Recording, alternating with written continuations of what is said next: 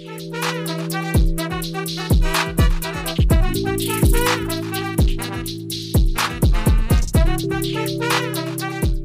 welcome to this edition of Free Thinking with Montel, and I am so excited about the guest that I have on today. My guest is Hannah Cox. She is the national manager of Conservatives Concerned About the Death Penalty, where she's become one of the loudest and most effective conservative voices fighting for criminal justice reform and against the death penalty. Conservatives concerned about the death penalty regularly weigh in on policy reform and cases of injustice, including Michael Thompson's case in Michigan, which I know a lot of you know that I've been very much involved in. So I can't wait to say it, but thank you so much, Hannah, for joining us today on Free Thinking. Thank you so much for having me. I've been a big fan for years, so I'm excited to be here. Oh, thank you so much. Well, look, before I let you explain to us about, really what the mission is of Conservatives Concerned About the Death Penalty, I want to back up a little bit and get a little bit of information about your background. I mean, yeah, and please, I apologize if it sounds like I'm saying something disparaging, but I'm not. But you look rather young, and to have picked a vertical in the law field where, as much work as you've been done and as much success as you had, you could be out there making gazoogles amount of money in the private sector, but you've decided to work for a nonprofit. So I want to know a little bit about you and what drives you to do this. Well, you're very kind. Thank you. And we have had a great deal of success over the past 2 years with our organization.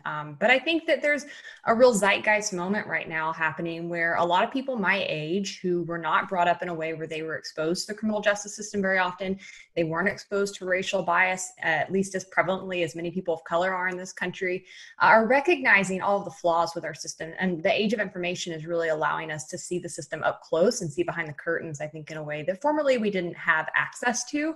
And we're recognizing just how corrupt it actually is. I think for people who were brought up to care about limited government, we were brought up to believe that because we know government is inherently flawed, that it's prone to corruption and error and inefficiency and bias. But for some reason, the Justice Department was really set aside and exempted from some of that for many years. And in reality, it operates in the exact same manner. So for me, as someone who cared very deeply about the principles I believe in individual liberty, I believe in equality, I believe in limiting government and letting people live their lives and be free to make the decisions that will best produce the results they want to have in life. When I recognized what was happening in my country under my name with my tax dollars, it was simply not something I could be quiet about. It wasn't a career path I chose. I was in the music industry. I didn't go to school to do this. I'm often asked, how did you get into this work? Not intentionally. But when I did begin to encounter it, I was just very burdened and felt like I had to take action.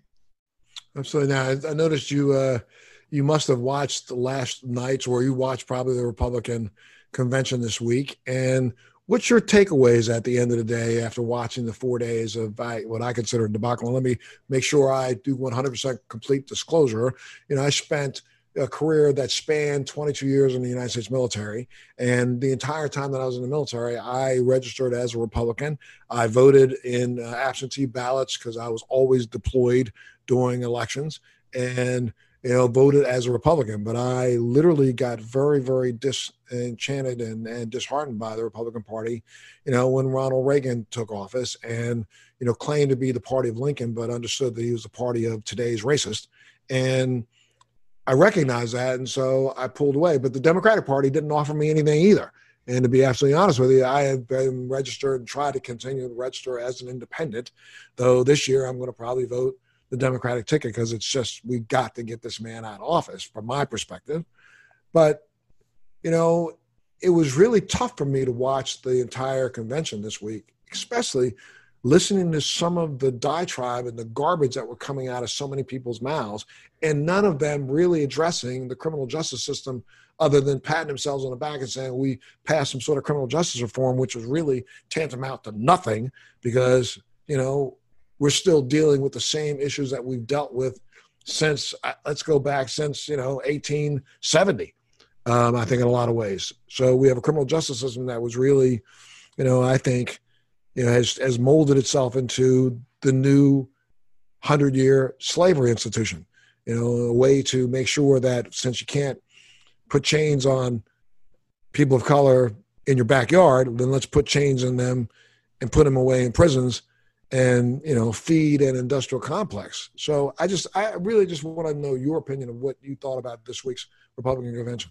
Yeah, and I'm going to speak in my private capacity to address this Certainly, and not my official please. one. But Absolutely. yeah, as a voter, I feel a bit conflicted. It's really heartening to see criminal justice reform discussed publicly and at the national level. It's for the first time in my life, we're seeing that happen. We're seeing that it is really popular. It is so popular that Republicans are stumping on it. That says to me that we've done significant work in the culture, because we know politics flows downstream from culture. And I think people truly get it on criminal justice reform at this point. They're demanding it. It's something that people have to be leading on. But my big problem, both this week and last week with the DNC, as a voter watching those two events, was that people are stumping on something, but they don't actually mean business on it. And that is highly offensive to me.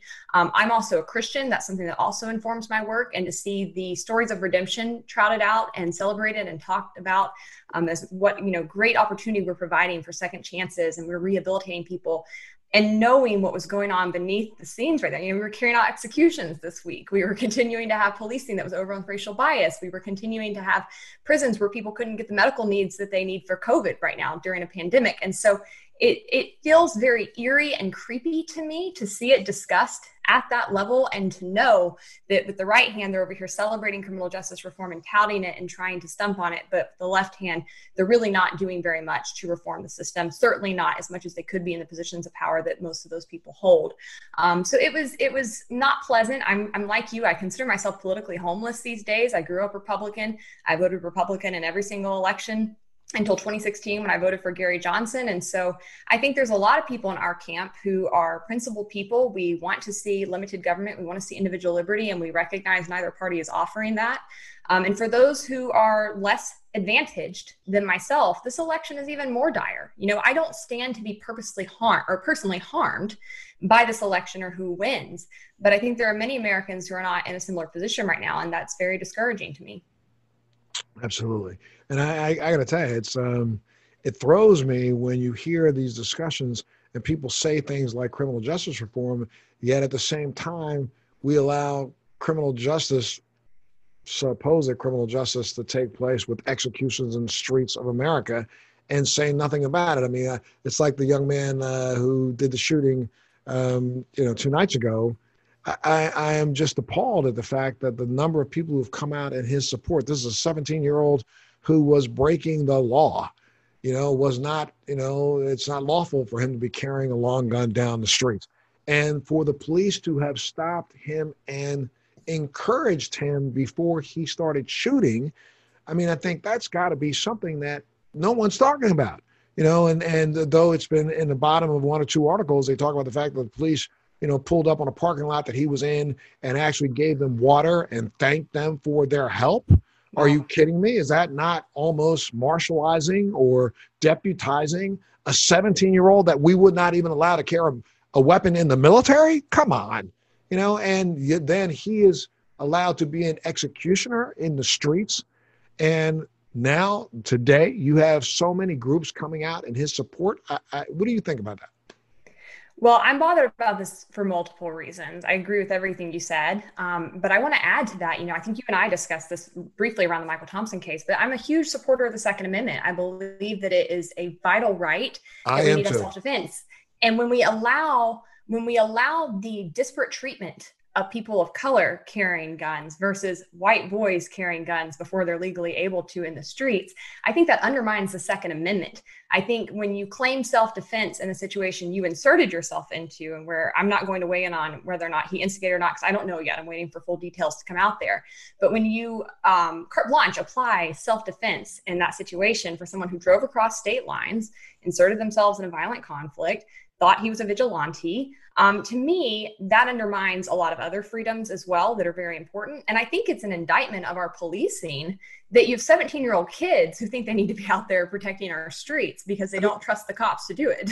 Just this morning when I'm listening to the news and they say they're holding him in a juvenile facility. Stop right there. Excuse me. We have juveniles now that are being deputized in some way to do something. I heard some of his comments about the fact that he was trying to protect people's property. He was going to protect other people. Stop with the stupid, please. I mean, and if that would have been a African American or Hispanic or a person of color running down the street with a long gun, I would guarantee you that multiple of those police trucks that passed him by and let him continue to run, get in his car, drive home, go back across state lines after murdering 3 people, I believe there would have been another shootout in the streets without any question. So, okay, go ahead. I'm sorry. No, that's spot on. Everything you just said, it's exactly right. One of my first sort of big eye-opening events was when I started carrying in Tennessee. I got my permit and I was carrying, and I'm a terrible driver, I admit it, and I get pulled over all the time. And I got pulled over, and from the time I started carrying my gun, I did everything they would tell you to do. You keep your hands on the wheel, you roll your window down, turn the car off, let them know I have a permit, I'm carrying. I got out of every ticket from that point on. The police would be like, "Oh, that's great, honey. Where's it at? What kind of gun are you carrying? That's awesome. Okay, here's a little warning, go about your day." And when I saw the Philando Castile video, the man who was gunned down in his car in front of his child for merely doing the exact same thing that I did in all of these different encounters I had with police. He was a gun owner. He was legally a gun owner. He had rolled down his window. He was telling them all of these things, and he was shot at point blank range. And it was so startling to me. It was one of the first kind of aha moments I had of like, okay, this is what we mean when we say systemic racism. This is what we mean. Like, people are treated so differently for the very same activities. And I think that's right. If you see the treatment of the man who has started the current wave of protests and how he was shot in the back by police versus how this kid was treated by police, you do see disparate treatment there. And I think that when our laws are unequal and unequally applied, it undermines the validity of them. Absolutely. Absolutely. And I'm hoping that, we come to some sort of resolution on this quickly, because, I just fear that, for whatever reason, with those that are basically dog whistling, trying to get your gun, we may have more turmoil in this country than we think come November 2nd or 3rd, no matter what happens. Because if there are protests because they don't agree with one decision, there may be more 17-year-olds that show up to take aim at protesters. And if there is another decision, there may be 17-year-olds that show up to protest against the decision made. So I for the first time in my life, I think, and I've been around for a while, I'm living in a little bit of fear myself. Not just COVID has me afraid, and I don't go outside because of that, but I'm afraid to walk outside of my apartment building because I just don't want somebody taking a long shot at me just because of the color of my skin. And I think I have to be worried about that. And so do almost, the other 51% of this nation who are of a shade darker than white, but we'll get to that. I hope that we find changes. So why don't you tell us a little bit about what conservatives concerned about the death penalty is, and, what the folks are trying to accomplish? Yeah, so I'll put my official capacity hat back on and talk about the organization. So conservatives concerned about the death penalty is really cool. I think that's a funny way to describe talking about the death penalty, but it's just such an innovative type approach to criminal justice issues. And I wish I could take credit for it, but I didn't start it. It was founded in Montana by a group of conservatives who were working around the legislature there. And as you'll often see, the state legislature was considering a piece of legislation that was going to shorten the appellate process for death penalty cases. And this group felt really aghast at that, as I think you and I both know you should, because we have so much innocence in the system. And they started calling themselves this. They thought that the death penalty really was a conservative issue. And it was something that had always been stereotyped as a Democrat bleeding heart sort of argument. But if you look at the foundations of conservatism, limited government, individual liberty, protecting the sanctity of human life, fiscal conservatism, the death penalty fails to meet any of those. And so they started calling themselves this. And what they found was there was actually a lot of other conservatives who had been really struggling with this as an issue and were really excited to organize, find other people of like minds, and start doing something about it. And so we grew rather rapidly. We've been around since about 2013 at the national level. We're now in 15 different states. And our primary work is to educate conservatives just about the way the system's operating. I used to be very pro death penalty and had never really been around the system. I didn't know much about how it operated, but I had a lot of false assumptions. I thought if I were a victim's family member, I would want it. I thought it saved money. I thought that it was a deterrent to crime. And none of those things are actually accurate for the most part. There are some victims' family members who want it, but a large percentage of them do not want it and actually work very staunchly against it. So as I was first encountering it, I was doing some work for the National Alliance on Mental Illness. I'm also very passionate about mental health issues. And that was when I first started running up against the death penalty and learning more and more about it. And it was upsetting to me to see what was going on. So I try to provide that for other conservatives who aren't maybe as engaged or aren't in politics full time and just don't have access to be as informed about every component of the justice system that they'd like to be. And so I find that we have a lot of success just in telling the basic facts around it. I say that support for the death penalty runs a mile wide and an inch deep, because as soon as people start hearing about what's actually going on, they pretty quickly turn against it. And that has led to a great deal of success over the past couple of years. We've repealed the death penalty in a state every year for the past 2 years. Last year, we had 11 states with Republican-sponsored pieces of legislation to repeal. And I think were it not for COVID, we would have seen similar numbers this year. We see Wyoming and Ohio that are both gearing up for potential repeal campaigns, both Republican-led. And so the tide is really turning on this as an issue.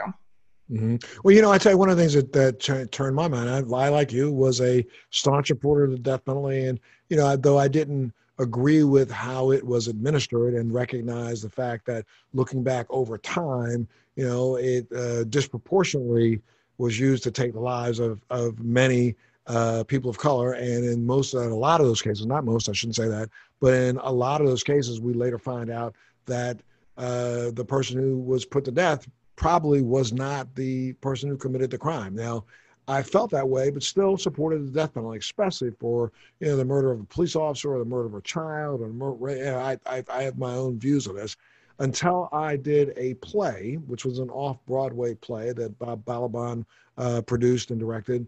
I can't remember who the authors were, who the writers of the play was, but it was called The Exonerated. And that play ended up airing on the court TV, and it's a play that just utilized the letters, kind of done in the format of the Vagina Monologues.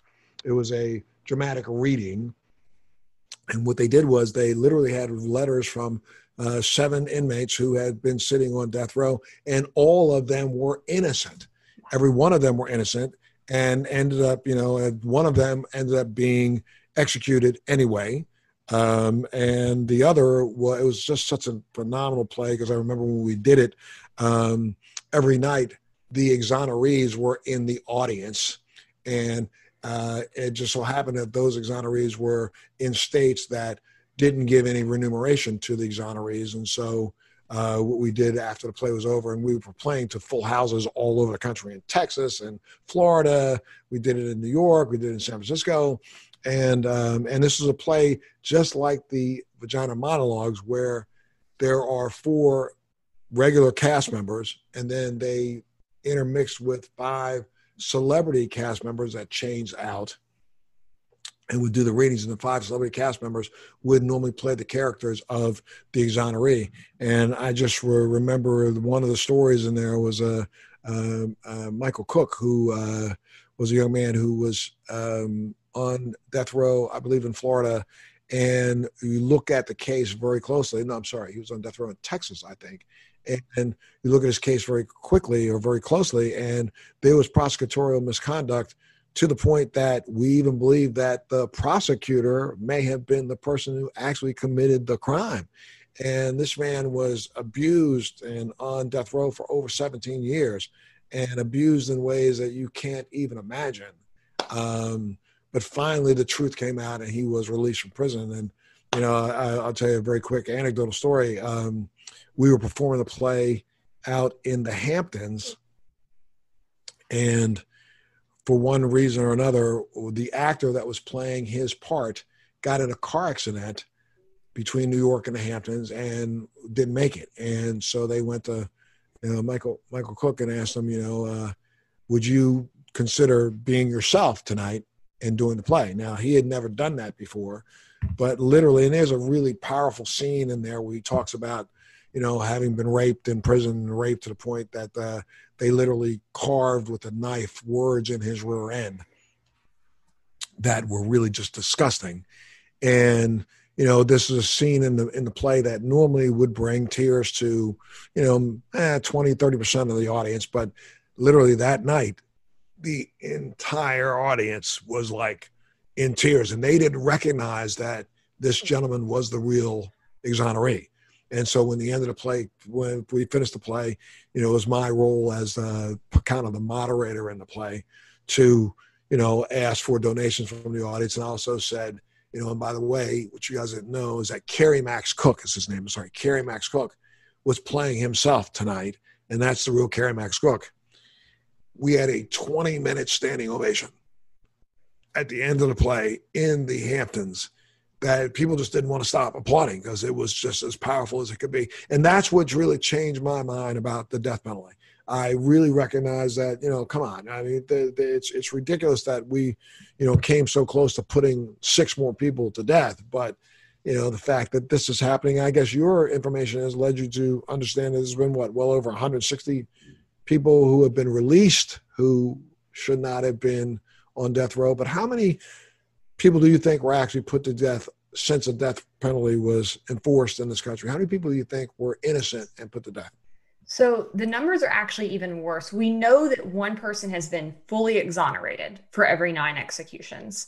Gotcha. Now, exoneration is a much higher barrier to basically reach a point where you're totally cleared. Typically, it's another procedure after a wrongful conviction has been discovered to be exonerated. Most people don't have the evidence needed to meet that threshold, even if they are innocent. So aside from that, we've had hundreds of people who have been released from death row for likely innocence. Either the trial was reversed, they took an Alford plea, or there was some other sort of way that the trial worked itself out and they weren't fully exonerated. But 1 for every 9 is a startling statistic in and of itself.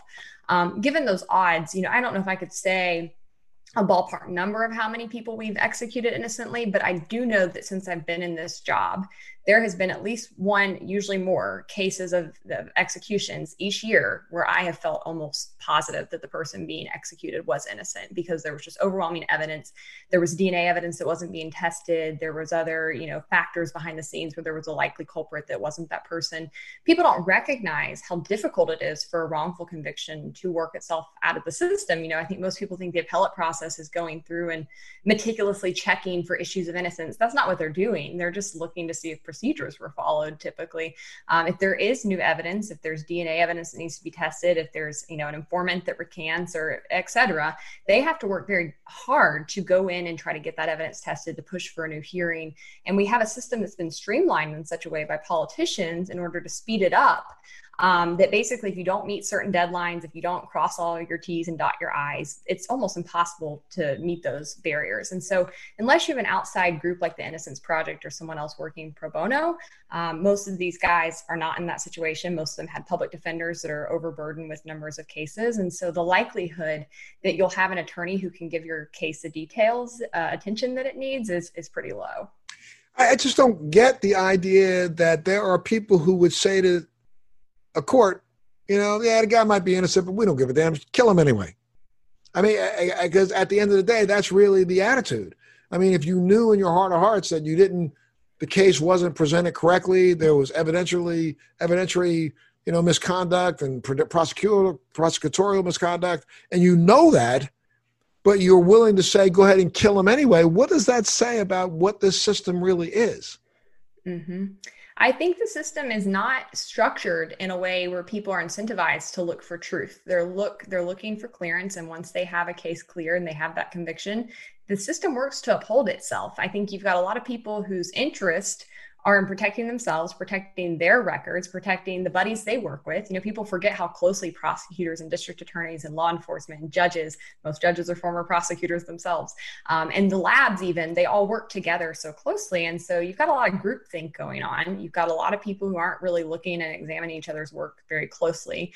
And I think you have a system of government that intends to protect itself and its resources. And so once it gets that conviction, it's not really interested in whether or not it was wrong. Often it is wrong. They have to pay out quite a good bit of money. That makes them look bad. They lose money.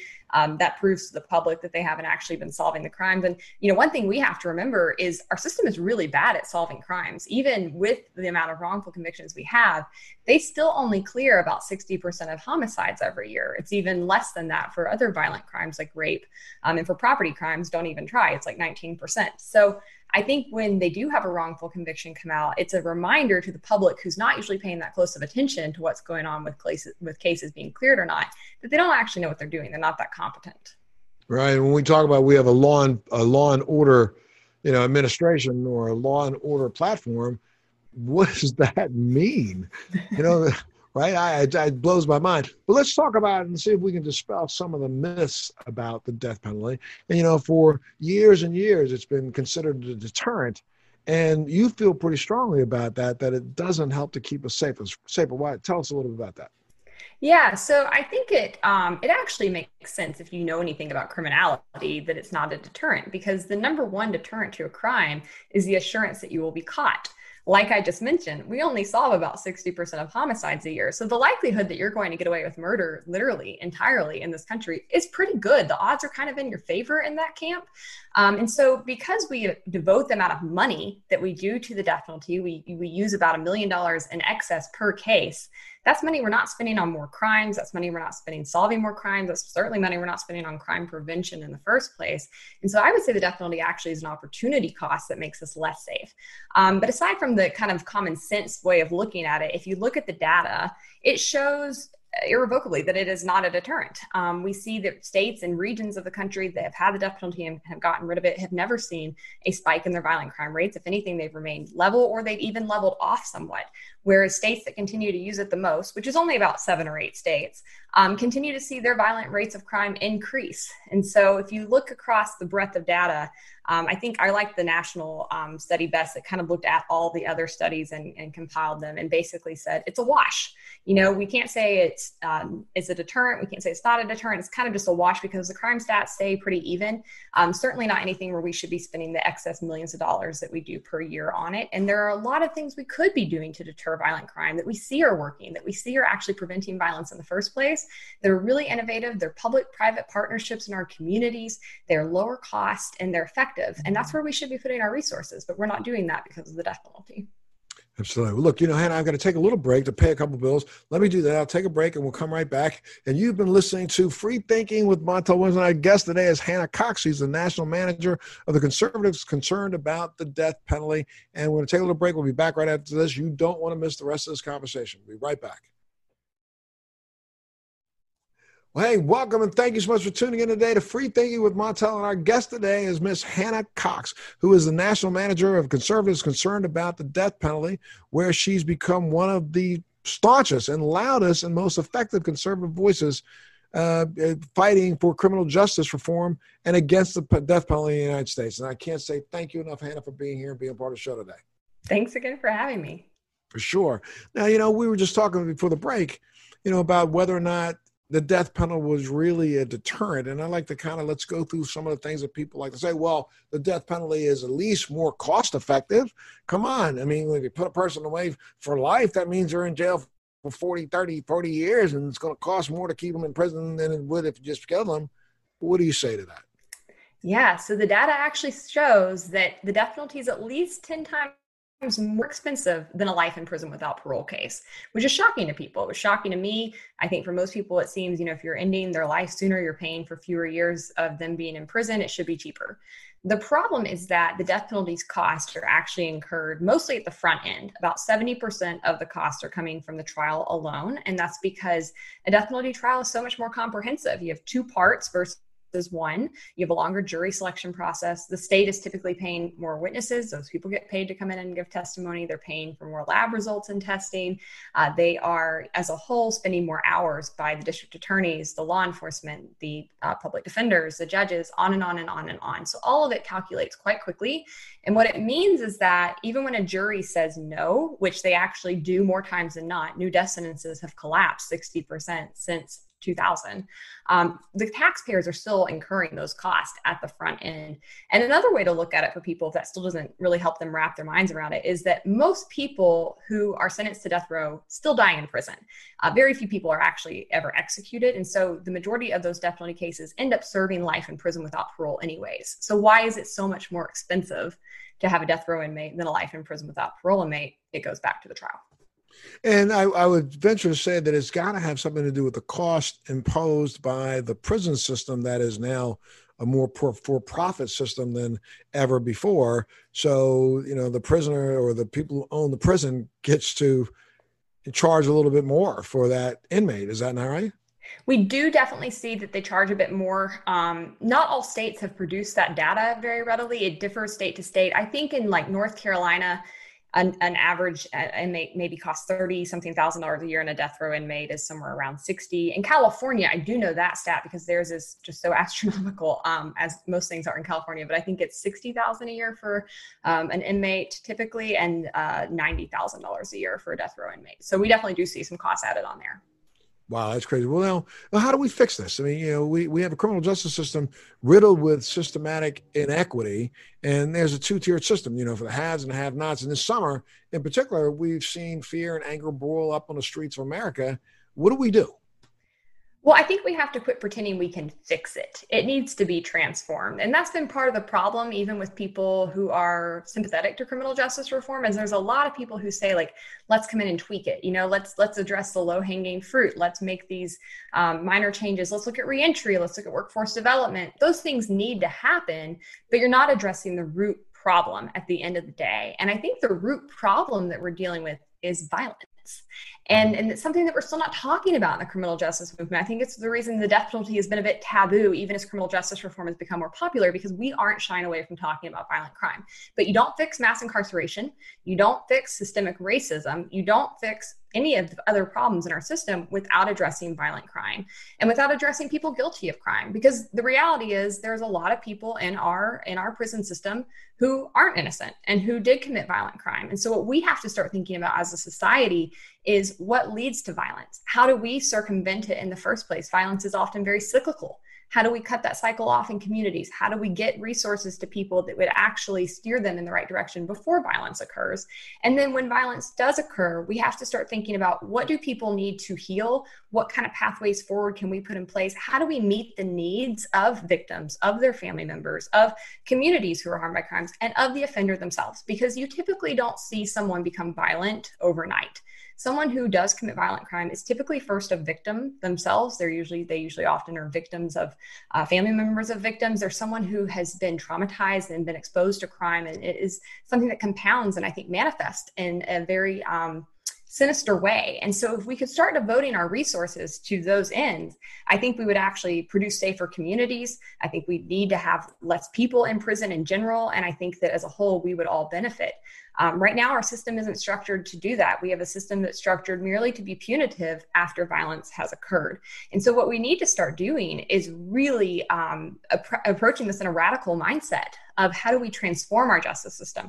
How do we create something new? How do we remove the need for some of the things that we have now? How can we look to other solutions? Where can we innovate? How can we bring in members of the public and private sector? Because oftentimes we do see government have bad incentives. If they're left to themselves, they're going to enrich themselves. They are going to protect their interests, and they're not very good at combing back through their records or holding themselves accountable. And so as much as we can reduce government from the equation, I think the better. Well, I don't understand why we don't look to other countries in the world for examples of how they handle issues like violent crime. I mean, I think one of the things that I used to spend a lot of time going in and out visiting hospital in Stockholm, Sweden, and recognize that, their justice system is entirely different than ours. I mean, if a person commits murder over there, the longest sentence you're going to get is 10 years, but they put your butt in prison. They don't put your butt in a daycare center. They put your butt in prison. I mean, I used to say this all the time, is that, why don't we build prisons in northern Alaska in the tundra? You know what I mean? And when you go to prison, you go to prison. And then I will give you 4 or 5 years or whatever it takes in a institution down here in the lower 49 that will rehabilitate you, before we allow you back in society? Why don't we spend more effort in rehabilitation than we do in just incarceration? And the incarceration, the way we spend money on that is, building gyms and other things like that. Why don't we even look to and try to see if we can get advice from other countries? I think that's a great point. And we're very much lagging behind the rest of the world in this. We're the only Western country that still has things like the death penalty at all. The rest of the world moved on from this decades ago. We're continuing to ignore the science on trauma. We're continuing to ignore the mental health factors. We're continuing to ignore the public health factors around addiction and some of the other drivers of criminality. And again, we're certainly not focused on rehabilitation. I think it's really embarrassing. I think this is something that, we sit here in 2020 and say, how did people let this happen? How did they let slavery happen? How did they let the Holocaust happen? I think in 100 years, people are going to look back and say, how did you guys let this happen? How did you allow jails to look like this, prisons to look like this, for people to be treated this way? The problem underlying all of this is that we don't have a society that truly values human life. We have a society that sees human life as disposable. And I think that is an ethics problem that we have to address in our mentality. I don't think that people lose their humanity, lose their worth because they've done something wrong. I think that we should find ways to hold them accountable for that wrongdoing and provide pathways for them to make restitution and to build ways that they can try to give back in spite of it and move forward and become productive and whole people again. That's our job as a society, I think, and we're really, really failing in that aspect. Now, I know you've done some work recently in Ohio where there's a proposal, it seems, to defund the death penalty, given the current crisis that's going on right now when it comes to COVID. What have you been doing in Ohio? Well, Ohio is really a very cool story. To be totally honest, there's about 25 states that still have active death penalty systems. 22 have repealed it legislatively. 3 others have moratoriums. So of those 25, about a third of them have not carried out an execution in a decade or more. It's already kind of dying a natural death in those states.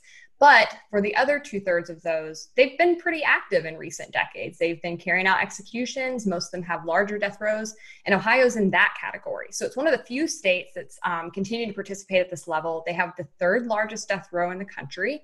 And so to be honest, it really wasn't a state on my radar. We've been working to repeal in states that are moving in the direction of repeal at the front end. And so Ohio sort of surprised us, but they've got some really great Republican leadership there that I think are really serious about their vows to uphold the Constitution. I think they really mean it when they say they believe in individual liberty and are pro-life people. And so I've really enjoyed going into Ohio over the past year and a half and meeting with their Republican leadership. We have met with just about everybody in office there. We've got tremendous feedback from people. They want to see this go away. We've got a governor who has cleared the execution schedule. He has said, this is not happening under my watch. I don't think it's constitutional as it's being practiced right now. We're not doing this. And I think that that's really interesting because we could sit here and debate the constitutionality of the death penalty all day. I don't typically go into that because it doesn't matter. How it's operating in practice is certainly not constitutional. And that's kind of where he's taken a stand. And so I've appreciated that kind of leadership. And what we see, there's a great Billy Graham quote that says, when a straw man takes a stand, the spines of others are stiffened. And so as the governor did that, we saw other Republicans start coming forward, people in leadership speaking out against this. We now have a coalition of 30 well-known Republican, grass top people, former congressmen, former governors, former attorneys generals, even people who carried out executions under their own watch, who have come out and said, this is a problem, this system has to go away. So I think we're now looking at an Ohio that could repeal the death penalty in the next year or two, which is just absolutely phenomenal. That's phenomenal. And I think part of the mirror hypocrisy effect is what's going on. How can you look in a mirror and say that you're for pro-life and then you're willing to take life? And so I just don't get that. I don't get that argument at all. But, you've also worked recently in the conservatives' concern for the death penalty, have expressed concern about Michael Thompson's case, because you work right outside of the death penalty. Michael Thompson, of course, Michigan's longest serving nonviolent offender, having been sentenced to 60 years in prison for selling 3 pounds of pot. And I was just in a conversation, the other day with one of my guests on my other podcast, was called Let's Be Blunt with Montel, because I support and have been involved in legislative changes for medicinal marijuana for now almost 20 years, since my diagnosis with MS. And, one of the people that I was talking to made the comment, and I thought it was really just profound. I mean, here's a state, Michigan, that has passed a medical marijuana law. So you're allowing people to make money off a product that you lock the guy up. And there are people in Michigan right now driving along the streets with 10 and 20 pounds of marijuana in the trunks of their car, and police have to let go. Yet this young man's been sitting in prison now, sentenced to 6 years, has been over, 22 years, 20 years he's been in prison.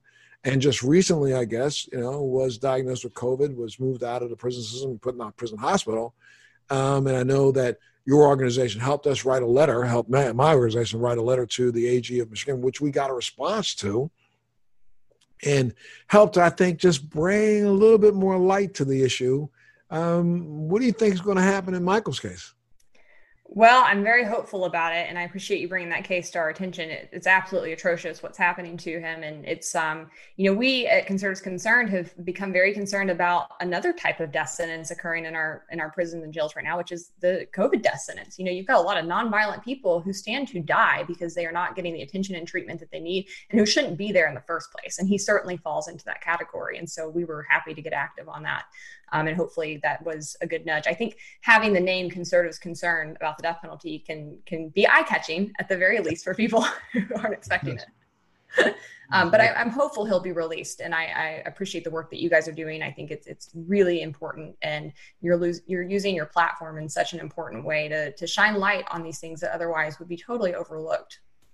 So no, thank you. Well, now, how do liberals and conservatives come together to figure out how they can work better? Because it's going to take both sides of this coin to literally crack this nut. I mean, it's not going to be one arm of a nutcracker. It's going to take two of them. You got to push them together at the same time. So how do we get liberals and conservatives to work together? That's exactly right. And you know what? We've had a tremendous amount of success with that. It's been really cool because I think there's so few issues that conservatives and liberals can come together on right now. Criminal justice reform is one of them. This is, again, it's very, very popular. People want to see it. Voters want to see it. We've got coalitions that span both sides of the spectrum. And I know, in our state campaigns that we've run and been a part of, there was no way that we would have ever gotten these bills passed. These are hard bills to pass at times because you just got to get so many people on the same page. And we've been able to do that because this is something we can agree upon, and we can set aside our differences. I've gotten to work with the ACLU. I've gotten to work with a lot of different Catholic groups. I've gotten to work with a lot of abolitionist groups in the state, Black Lives Matter groups. I really appreciate being able to set aside differences and come together and say, this is an ethical issue. This is a matter of right and wrong. This is something that we're going to set aside our differences on and come together. And so we've really enjoyed being in that sector. And I think that it just takes a little humility, to come in and say, I don't have to win every battle with these people or, be the top dog here. I want to work and get something done that's bigger than me. And when we do that, you can really affect change quite quickly. I mean, when but now I sit back right now and think to myself, when you have, Breonna Taylor, we have, Ahmaud Arbery, we have George Floyd, we have Jacob Blake, we have all these stories from the last 4 or 5 months that I don't know how much more plain you can make them. Yet we still have people who think that this is okay. How do we change? I mean, and I'm so sorry. It's like I believe that there's, just like it's running right now, about 30% of this country will support no matter what devil does. And I'm not calling the president a devil, but no matter what the devil does, I'm talking about any devil. How do we get at least, and there's a 30% that will go against whatever the devil does, but we also have another 30% that's just sitting with their hands under their butt, doing nothing. How do we get that other 30% to stop and take notice and say, something's got to change in America today? Mm-hmm. Well, it's legwork, it's not easy, it's not simple, and it's time consuming. And so one thing that the movement needs, and especially, movements that there's a lot of money going into criminal justice reform, but a lot of it's going into reentry and workforce development. It's not going into the tough work of violence and violent crimes and how do we actually look at policing, and we need funding for that. We need people to pay for, more organizations like mine to be out there doing the legwork, because what it takes is getting in front of people and having conversations. It takes them meeting exonerees. It takes them meeting murder victims' family members. I see such a difference when we're working around state capitals. I can come in and spit facts and data at people all day long, and some people I can get with that. But there's a lot of people that I can't move until they hear that first person experience. And that's when they really get it. And you can sit in those rooms and watch it happen. And I think that we need to get those kind of speakers, those voices on videos, on the internet. We need them out in communities. We need them speaking to different, Republican and Democrat luncheons and organizations. We need them at churches. We need real outreach on the ground. I didn't change my mind on these issues because anybody was protesting. I didn't change my mind on these issues because someone shouted at me or, called me names online. I changed my mind because people took time to meet me where I was and educate me softly. They were kind to me. They didn't put me down for not knowing what I didn't know. And they encouraged me to educate myself further. And they started showing me real examples. Another big thing for me, I didn't mention this earlier, but a big catalyst for me for beginning to care about criminal justice reform was also when I was working in the music industry. And I was working at a Nashville office where I was a minority. It was a Black gospel label. And so I was one of the few white people working there. And I had a lot of Black colleagues. And for the first time, when Trayvon Martin was killed, I was hearing stories about their fears for their sons and the racial profiling that they had endured and how this had been going on in their communities for decades and decades and decades. And that was something that really grabbed me because it wasn't impersonal. These were people I knew and that I cared about, and it wasn't a statistic. And it's something that really grabbed me and made me want to get active. So I think that's what we have to do for people. We have to go and find them. And, there's just unfortunately a lot of work to be done. And you talked about, the fact that, again, some of the misconceptions about the death penalty, or the fact that one of them is the fact that most of the families who are the victims want to see a person executed. And one of your stories I read was really profound about the family where, a father had murdered a mother and left behind two children and spent 20 years on death row and then was finally executed, correct? And then those kids were really fighting to stop the execution of their father because they didn't want to be orphaned. Why don't you talk a little bit about how that impacted you? And maybe you can share some stories like that with our viewers so that they understand, the other side of this coin. Yeah, I think that there's this perception that victims are in lockstep on this. And I certainly had that. And they're not. One thing, and that's a good story to bring up because most homicide is by someone people know. You're not very likely to be killed by someone you don't know who isn't in your immediate circle. And so that's a common factor we see. I think when you nail that, I want to make sure I make a little point that, if you listen to even the FBI statistics, I think it's well over 95% of people of either race, Black or white, are killed by perpetrators of their own race, not by perpetrators of another race, which is something that I find disgusting when we hear so many Republicans stand up there and say that, murder's coming to your neighborhood. Murder's coming to your neighborhood from your living room, not from, or from the bedroom or from your own basement. It's not coming from out of town. But go ahead. I'm sorry. That's right. Yeah, it's a fear-mongering. It's the fear-mongering thing that they do, and it's quite effective, but it's absolutely erroneous. It's also something they use to try to diminish violence against Black people by saying, well, there's Black-on-Black crime. It's the Black people committing the violence against their own people. Well, white people are too. That's just, correct. That's the nature of violence. So I think that that's something that's important to remember. Often when you have these death penalty trials, the defendant is related to the victim's family themselves. And so that's a really, really difficult thing to consider. I think at other times you have people who maybe have ethical reasons. They don't believe in the death penalty and have it forced upon them. The prosecutor doesn't listen to their wishes, which can be re-traumatizing in and of itself. We see many victims' family members are opposed to it because they recognize it contributes to their loved one not getting justice. Remember that category of 40% of homicide victims who get no closure, no justice, nothing. And that's an important thing to examine. There is racial bias in the system as far as who gets sentenced to death row and who does not. But there's especially racial bias when you look at which victims get the resources and which ones don't. Which victims do we say we're going to make sure we close this case and we're going to spend an excess $1 million to pursue death in this case? It's often for white victims. And so you really see a lot of those people recognize, you're spending all this money on the death penalty, depending on the state, 10s to 20s, 30, $40 million a year to have a few cherry picked cases get the death penalty. And you haven't even bothered to solve my loved one's murder. And so there's all sorts of reasons people are opposed to it. It often can really split families apart when some of them want it, some of them don't.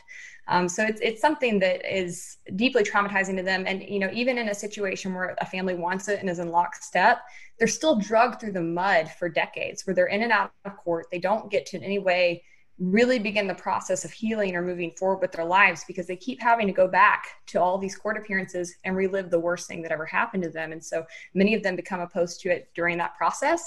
Others get all the way through an execution and feel lied to. They feel like they were told that there's going to be closure. This is going to make you feel better about the situation. And then it happens. And they're like, that didn't produce that for me at all. Actually, they feel like they've been strung along by prosecutors and law enforcement to that end.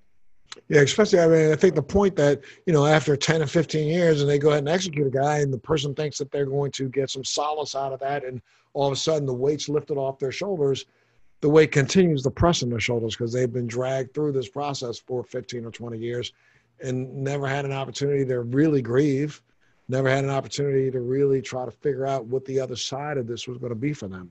So what do you see in the next, I know a lot's going to depend on what happens on November 2nd, but what do you see in the death penalty at all nationally, say over the next 5 years?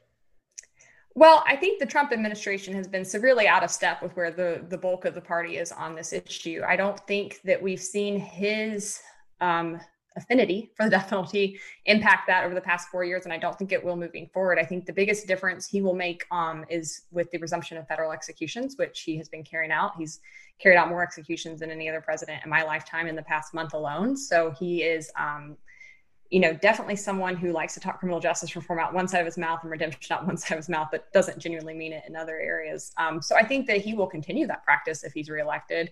But I think regardless of what happens in November, I think you'll continue to see state lawmakers leading on this on the Republican side, especially, we had almost 60 lawmakers signed on last year across 11 different states to sponsor these bills. I think they'll be back. I think they can pass it in Wyoming. They've got over half the legislature signed on as sponsors there.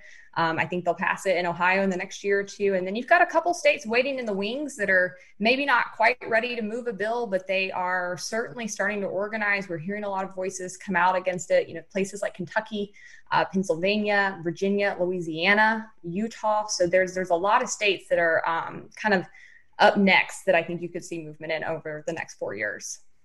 Absolutely. Well, and what's next for you, Hannah? I mean, do you intend to stay in this position, or are you going to get into the private sector and work in another way? What's next for Hannah? I hate that job interview question because I could never have said 4 years ago that I would be here. So I have no idea what's next, but I'm loving the work. I really feel that I get to make a meaningful difference. And I am just very grateful that, we've gotten to come in and work on such an important issue and make a difference in people's lives. I think Conservatives Concerned has a lot of growth in front of us. I think, we're going to be reaching out and doing a lot more work on racial justice. I think we've got a lot to say about that. I think that's also a big conservative issue, and we need to be leading on that. So I'm excited to step into that space and see what opportunities open there. We're also very interested in the violence reduction and harm reduction space. I think that's a innovative thing. It's something that appeals to my values of removing government and finding ways to more effectively address issues that are important to society. So I think you could see us in that space more and more, but certainly a lot to come. If people wanted to volunteer or you've got organizations, like the Innocence Project or Last, Prison Project, if they wanted to volunteer and get more information from you, where do they go? They can go to our website, conservativesconcern.org. We've got all of our states listed there, all of our contact information listed there. So I'd love to plug them in, make sure that they get linked up with their local group and find ways that they can lend their voice to the cause. Absolutely. Well, what an incredibly informative conversation. I can't say enough how much I want to thank you for being a part of the show today for Free Thinking. And, for all of you out there who have been listening, this has been an incredible interview with Miss Hannah Cox, who is, again, the national manager of the Conservatives Concerned about the death penalty. And she gave you information about where you can go to help. If you're concerned, make sure you go up on their website and see what you can do to maybe help. I want to thank you again for being here with us today, Hannah. And make sure you tune in to the next Free Thinking with Montel. Thank